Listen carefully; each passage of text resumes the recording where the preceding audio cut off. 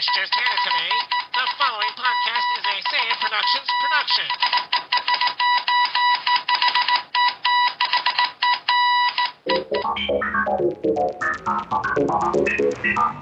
If anything should happen to me, you must go to court.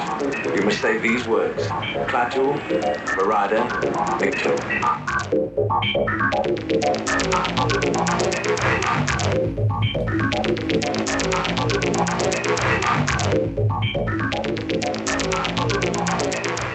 Hello, everybody. Welcome back to another Space Dandy special episode of Sci-Fi Watcher, episode number 156. Glad you guys could join us again on this Sunday night. I'm Corey Schrett, and joining me as always, my friend Mr. Brian Lee. Brian, how's it going? Hey, Corey. Good to be here, man. I'm doing pretty good over here. Just geeking out on some more science fiction. Another Space Dandy episode we're going to sit down and talk about. Can't wait to do that with you, as always. But before we talk about that, let's talk about donations. Head on over to our sci-fiwatcher.com/donate page to see how you can help us out. Many different ways at sci-fiwatcher.com/donate. All right, so this week's episode was called A Race in Space is Dangerous, Baby. Episode 7, of course, of Season 1 here that aired on February 15th, 2014. Now, I said this, teased Brian with this before the show, but Brian, what about that surprise ending in this episode? You tell me. I'm surprised you didn't notice the surprise ending in this episode that it said the end and not to be continued. Oh, wow. Threw you off with that. That little bit. I thought there was something more. No, I was shocked. I was shocked that we actually had an episode that said the end. Okay. You know, every episode is like, oh, to be continued. I thought I missed some key parts. Oh, you didn't come on. This show is not that, thought provoking. It was a little deep there at the end. Yeah, more like a WTF moment to me. Yeah. This was a typical Space Dandy episode, except this time he's going to try to become a space racer.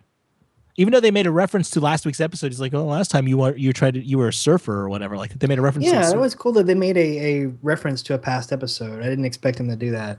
Yeah, I was shocked though. That's the first time I remember, and it was interesting that of course, it starts off in boobies, but we have the antithesis of Space Dandy. We have a guy called the Prince. I don't know what his full name is, but with sparklies all over. Yeah, sparklies all over, and he's the he's the richer guy with a nicer ship with the rat sidekick and a newer computer. Right. Yeah. So doppelganger, better doppelganger. Yeah. So it was kind of interesting with that, but yeah, basically it was just Dandy wanted to become a racer to get the impress the waitresses. Yeah, get the fame and notoriety at boobies. Like he's there. I came yesterday. I came today. Maybe I'll come tomorrow. And it's like they weren't even talking about him. They're just talking about the other guy. Yeah. I'm like, I've never seen anybody that excited to see Dandy there. I thought it was cute. It kind of reminds me of that. There was a show in the 70s that it was a cartoon show. It was a Hanna-Barbera show with it was like a racing show. Speed Racer? Not Speed Racer, but it was like a bunch of like it was like Yogi. I think it was like Yogi Bear. A bunch of famous Hanna-Barbera cartoon characters that were racing against each other. Not Laugh Olympics. I did not watch that. It wasn't Laugh Olympics, but there was another show similar to it that I was thinking of, and it's basically like that. It's like how can you get through? You have to go through all these gates, and that was different. But you could do whatever you want except warp to get to the end. Uh-huh. I mean, what'd you think of this episode? I really liked it because you got to see a bunch of these oddball characters and the other racers. That was a refreshing twist, Yeah. Usually we only get the 3 characters. Yeah, this time, and I love the little mini Voltrons, the twins that their ships broke off into like little 2 Voltrons. Yeah. Yeah. Even the dominatrix looking lady. The high heel shoe. Right. Yeah, some weird stuff.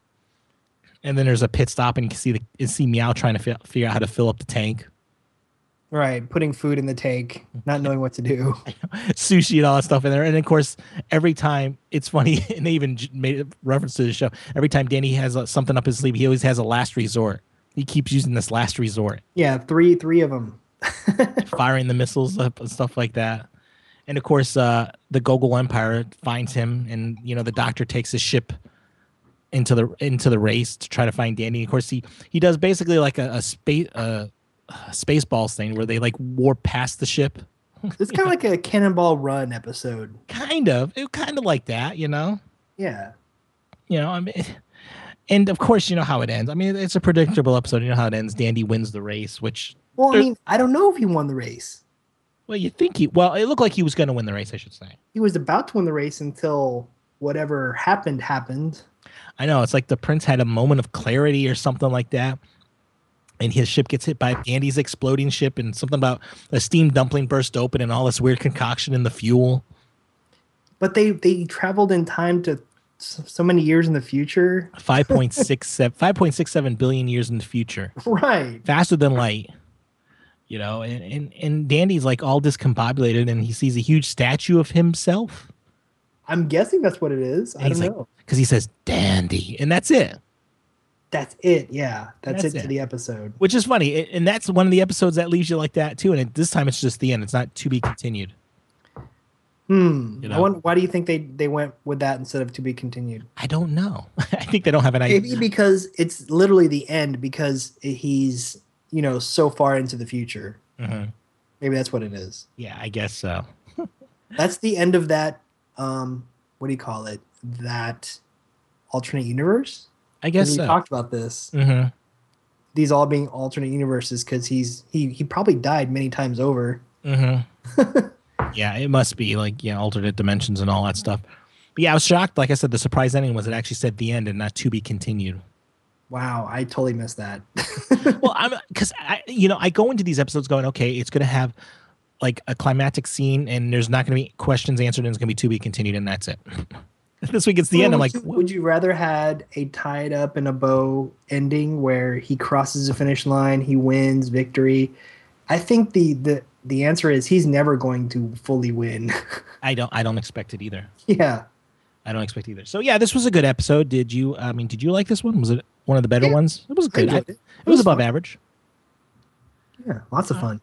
Glad you guys could join us for this. We got tons of stuff over at the website. Almost Human, we're going to be talking about this week. Always the latest Almost Human. Thursdays, a Red Dwarf episode. We're going to talk about a lost, quote unquote, lost episode of Red Dwarf called Identity Within on Thursday. Next week, I cannot wait. We're going to talk about the movie Gravity, which is coming out on DVD. Really can't wait to talk to you about that one. And of course, Helix, the sci-fi original show, we'll be talking about also. Of course, I want to thank my friend Brian Lee for being here. Brian, where can we find you online? You can always find me on Twitter. It's @BrianSays. And of course, you can always find us over at sci-fiwatcher.com. That's where everything's located. Email, voicemail, all the social media connections over there at sci-fiwatcher.com. I want to thank everyone for downloading this special episode of the podcast. And until next time, have a good one.